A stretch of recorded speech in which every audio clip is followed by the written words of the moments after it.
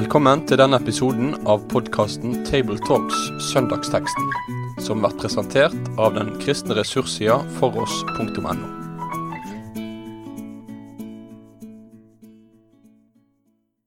Da det en glede å på nytt ønske velkommen til opptak fra Table Talks sin avdeling i Bergen. Rundt bordet sitter Delk-prest Jon Magne Sønstadbø og Rolf Kjøde, som stadig leder for strategisk utvikling, heter det nå, ved Høyskolen. Og mitt navn fremdeles Tarjei Gilje, og jeg jobber til daglig som redaktør i Dagen. Vi har på nyttårsaften en ganske kort tekst. I antall vers blir den ikke kortere, så jeg tror jeg tillater meg å lese den selv faktisk, fra Johannes evangeliet sitt 14. kapittel, vers nummer 27. Fred etterlater jeg dere. Min fred gir jeg dere, ikke den fred som verden gir. La ikke hjertet bli grepet av angst og motløshet. Først bare litt sånn praktisk, pedagogisk spørsmål her, karer. Hva synes dere om korte prekentekster kontra lange? Jeg satt akkurat og tenkte på det samme her. Ja, det jo litt opp og ned da. Noen ganger det veldig enkle vers å snakke langt om, eller fylle ut selv da. Men noen ganger det fryktelig vanskelig. Men lange tekster kan også være vanskelig å snakke godt om, altså. Men, ja. Det noen dager da dagen litt teksten, og nyttårsaften da jo selve dagen litt teksten også. Ja. Så, men jeg vil si at det bør være unntaket. Forkynnelsen bør ha et teksttilfang og få lagt ut teksten, og med ett vers det som regel får du som regel ikke en oversikt over Guds ord som man bør ha. Det kanskje både potensial og risiko at korte tekster gir større rom for predikanten. Ja, det jo også en måte å se det på. Vi leser altså dagens tekst ved inngangen til ikke et nytt kirkeår, men til et nytt kalenderår. Så det jo naturlig å se både fremover og bakover i den forbindelse. Og så kan vi kanskje si sånn i et stort perspektiv da, at etter at jernteppet falt, så har jo vi i våre deler av verden stort sett levd i en viss harmoni her i landet. Så har vi kanskje den siste tiden sett tilløp til en ny uro, knyttet blant annet til krigen i Syria, flyktningestrømmen, og til utviklingen av atomvåpen i Nord-Korea. Så da stiller jeg et spørsmål som det kan være vanskelig å svare enkelt på, men vi prøver likevel. Hvordan kan Jesu fred hjelpe oss og veilede oss i møte med vår egen tids storpolitiske utfordringer? Ja, det jo et veldig vanskelig spørsmål egentlig, fordi at i denne teksten her så fredsbegrepet her ikke et typisk sånn krig-fred-begrep. Altså vi kan tenke om fred som det motsatte av krig, eller fravær av krig. Og der rikelig av tekster også i Bibelen som kan snakke om krig og fred i den ytre mening. Men fredsbegrepet større i Bibelen da, og så hvis den taler om noe inn i en krigssituasjon her, så det vel å tale til Guds folke at vi lever midt i den ytre uro, så lever vi med et gudsforhold som har funnet ro.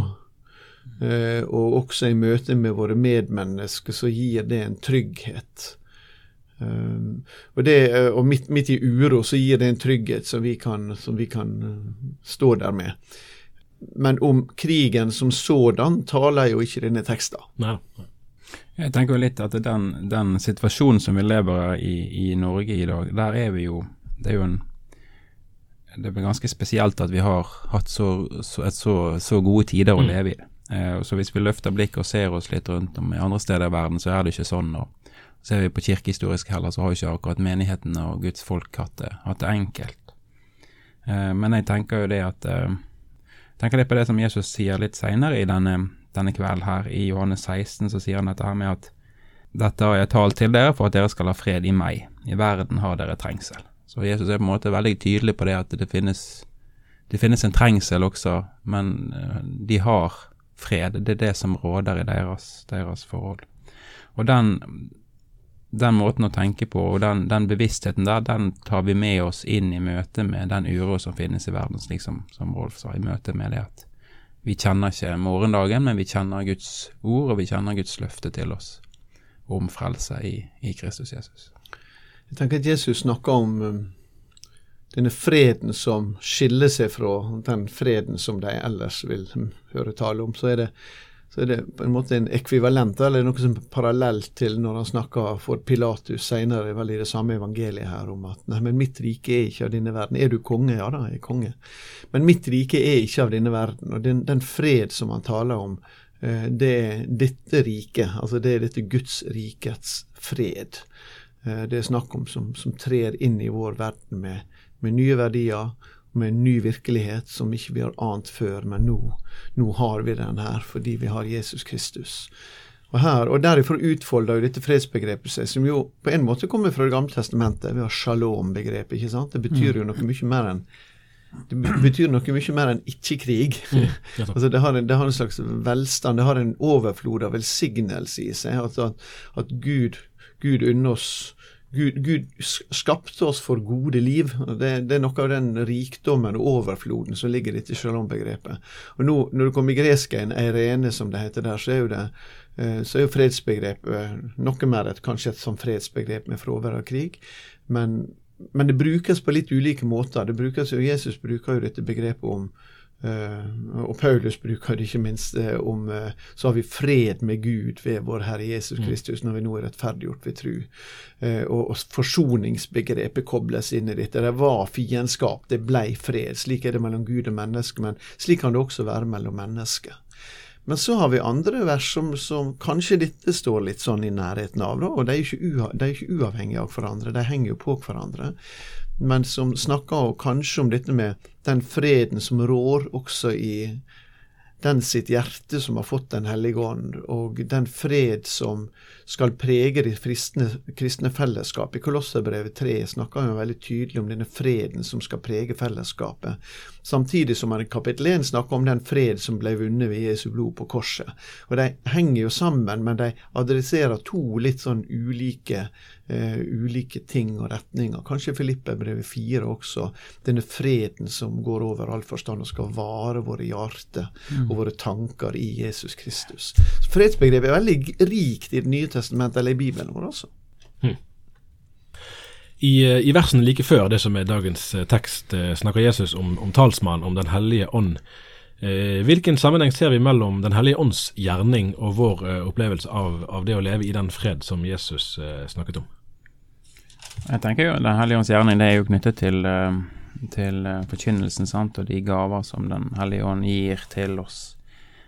Sant? At han er jo talsmann som kommer for å nettopp forkynne og vitne om dette fredsbudskapet og om den freden som vi har i Kristus Jesus. Så jeg tenker at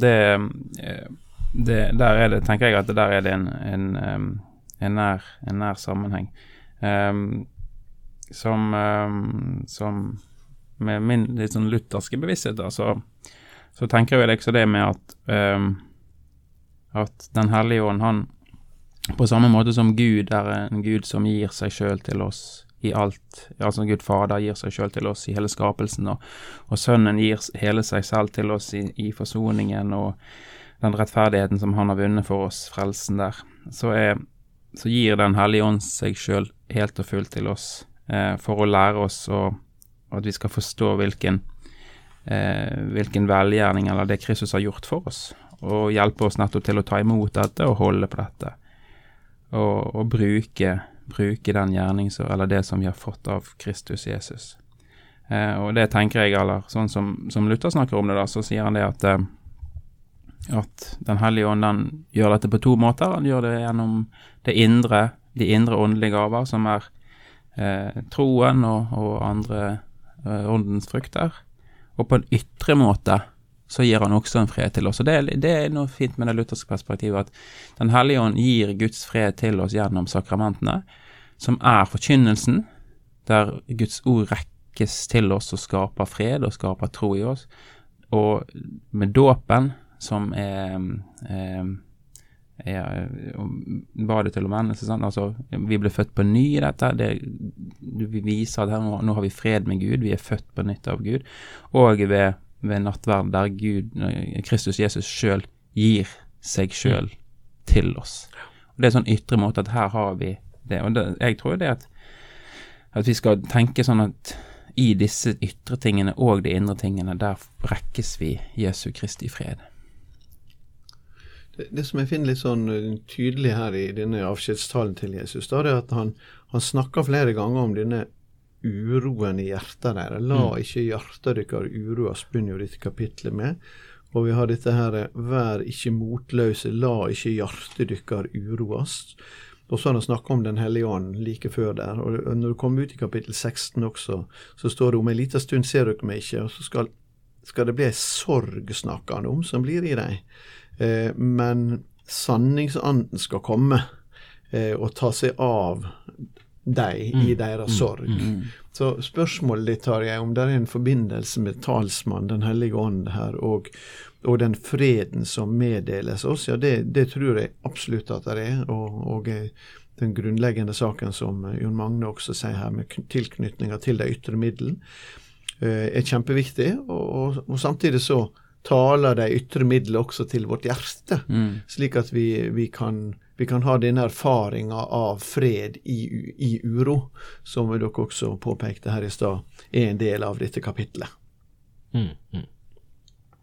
Det er jo ikke sånn ytre sett spesielt vanskelig å forstå at disiplene kunne kjenne på usikkerhet når de ble stilt overfor tanken på at Jesus skulle forlate dem. Jeg tror det at de kan ha opplevd det som Jesus snakket om her som en mager trøst på en måte, for de hadde vel helst foretrukket at han selv ble værende hos de. Jeg tror jeg hadde foretrukket det, hvis jeg hadde vært der. Jeg prøver å tenke meg litt den situasjonen du er i, sant? Altså du har tilhørt vinnerlaget med Jesus Kristus, sant? Og du har virkelig vært med og mettet store folkemengder, og virkelig her nå er vi på vei mot noe stort. Sant? Dette er en kampanje for den nye kongen. Og så går det nedover etter det, sant?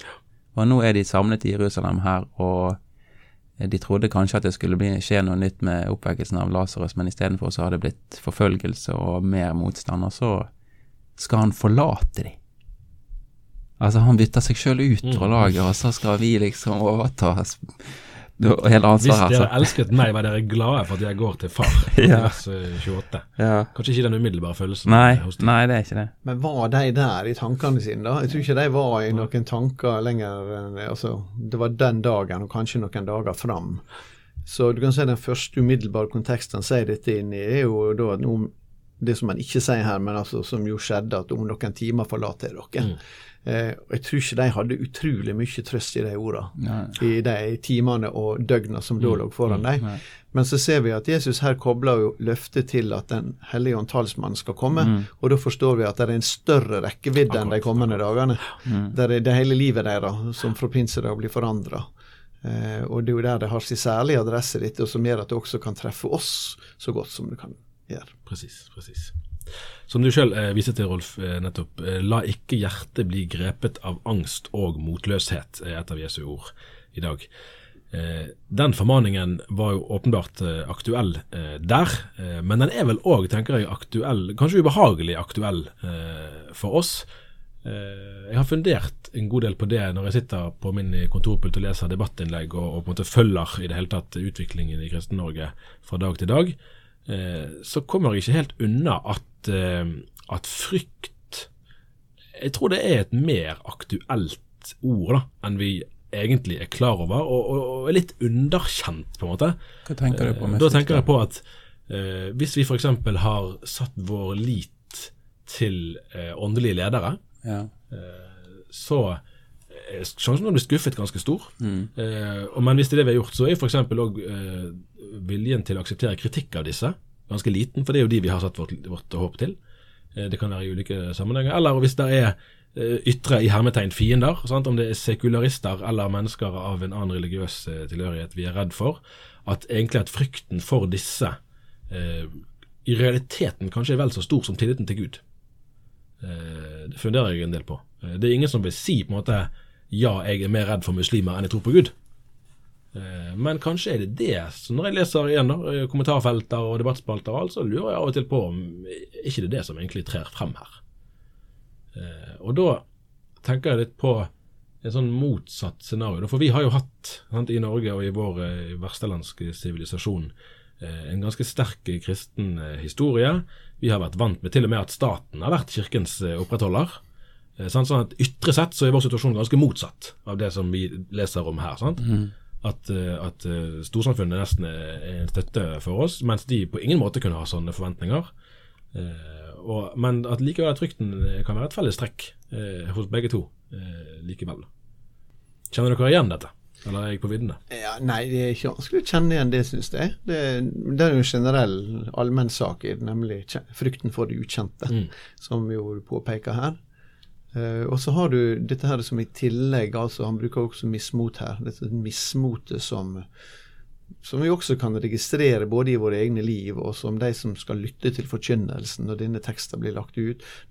Mange som skal gå inn i et nytt år på denne nyttårsaften, de sitter der med noen urolige tanker for fremtiden. Og det er jo det som gjør at det er en treffende tekst. Når det først ble en så kort tekst, så er det en treffende tekst. Fordi den adresserer det at vi kan møte fremtiden med noen grad av uro og bekymring. Og det er ikke vits i å anklage folk for sterkt for det, tenker jeg. Men da får vi vise deg til den freden, og det som Jon Magne sa tidligere her, at i verden har du ikke trengsel. Men så skriften underslår aldri den realismen, da. Men det er like realistisk at i han har vi fred, og den freden gjør at vi kan også si at han som er i oss er sterkere enn han som er i verden. Det må vi fortelle folk og oppmuntre folk med. Vi har syndere foran oss når vi preker, og vi er syndere selv som står på prekestolen. Og det budet vi kanskje sliter mest med, det er det første budet. Og det går nettopp på dette med frykten. Frykten og motløsheten. For det jeg tenker ofte Adam når han setter foten sin utenfor Edens hage. Fra å gå på graset til å gå på tørr sand. Og da fylles hjertet hans med frykt. Hvilken verden er dette nå? Og så går han utover, og den uroen, den har han smittet alle oss andre med også. Hva bringer morgendagen? Og så er det sånn at dette må vi ta på alvor. Vi kan ikke si at vi ikke rammes av det eller merkes av det. Jeg husker Magnus Malm siterte George Bush en gang. Og det har vi til merke. Så sa han det han siterte en kommentator som kommenterte Bush, så nå ble det jo mange sitater av. Men det han sa, det var det at Bush, han var preget av gjerrigheten og frykten. Det var disse to kreftene som rådet i menneskeheten. Gjerrigheten og frykten. Og det er noe som ligger i oss alle her, at denne tingen, det rammes vi av. Og det er derfor fordi at vi er syndere, at vi har det slik, vi kjenner på denne frykten eller angsten og motløsheten. Det er derfor vi også skal forkynne fredens evangelium til mennesker. Igjen og igjen og igjen forkynne dette budskapet som denne teksten sier, at la ikke hjertet bli grepet av angst og motløshet.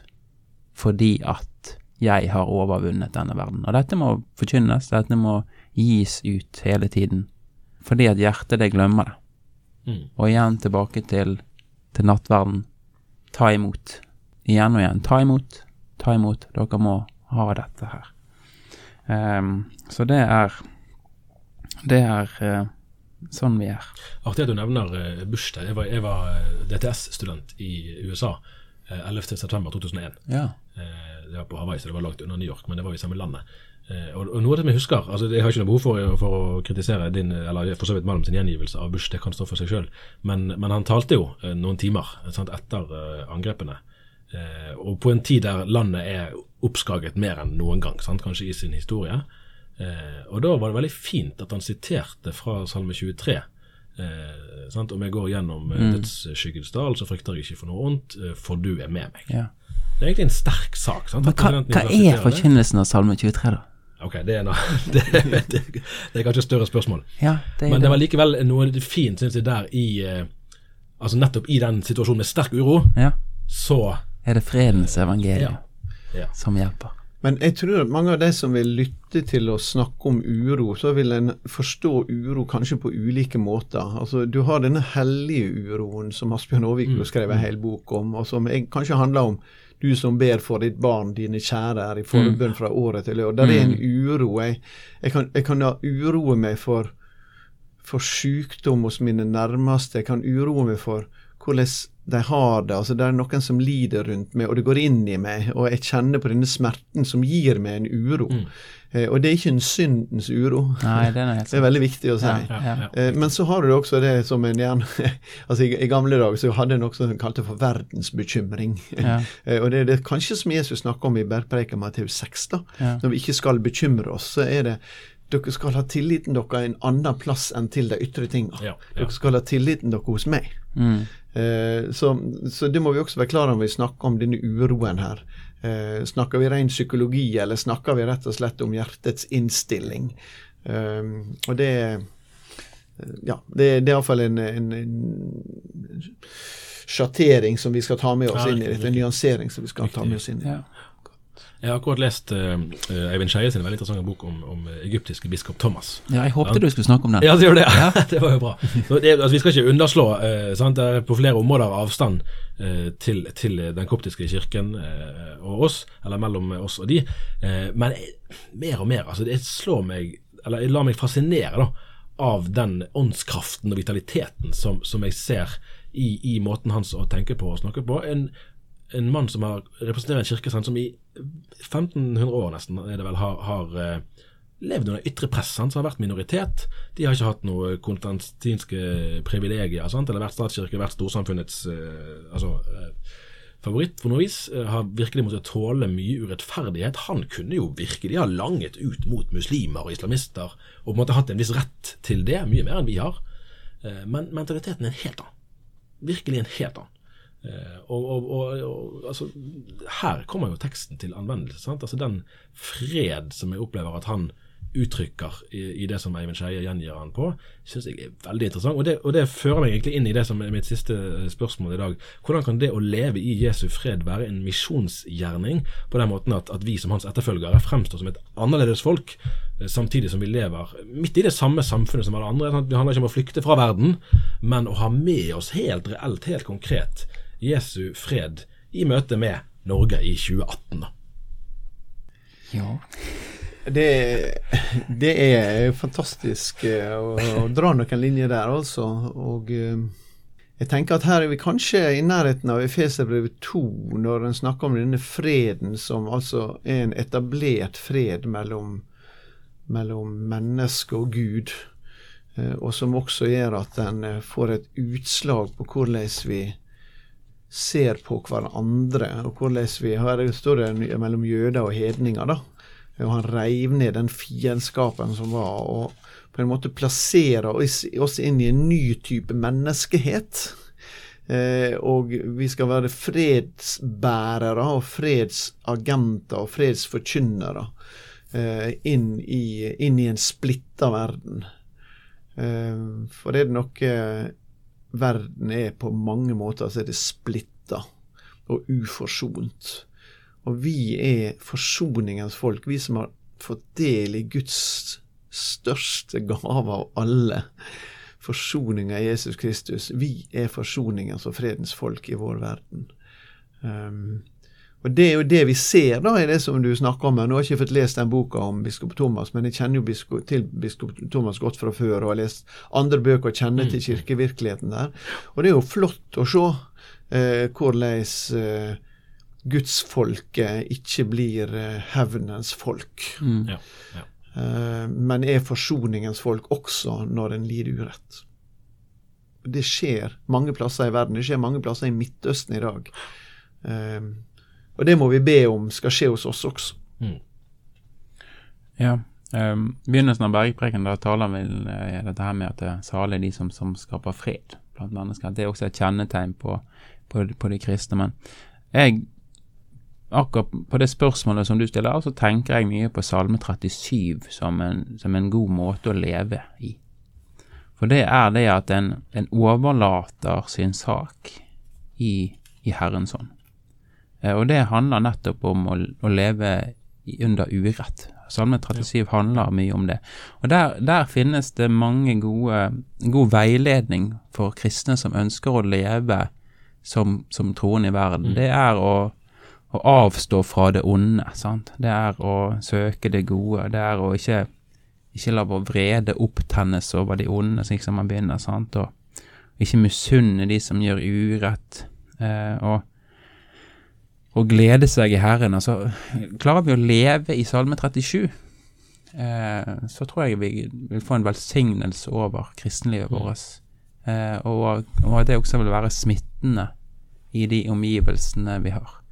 Og så tror jeg alle kristne skal tenke det at Gud har innsatt en institusjon på denne verden som har en veldig høy verdi, og det familien. Så jeg tror den kristne familien unik, og det det lyset Gud på mange måter vil bruke rundt om. Så at alle kristne familier skal tenke det, at vår enhet, den kalt sammen av Herren. Her skal vi få være lys og salt i verden. Så det menneskets gudstjeneste, tenker jeg ofte. Det ikke det å løpe til bedehus og kirke på søndagen, eller på onsdagen, eller på alle slike grupper. Men tenk familien som fredsbasen i samfunnet. Ja. Ta det med deg ut til ungene som kommer på besøk fra andre hjem, når man på fotball- eller turntrening med barna. Altså tenk sånn at vår familie, det et fredssted. Godt sagt. Vi lar det være siste ord, og da det jo en glede å få ønske alle et riktig godt nytt år. Godt nytt år. Takk for nå. Med det sier vi takk for følget for denne gang. Finn flere ressurser, og vær gjerne med å støtte oss på foross.no.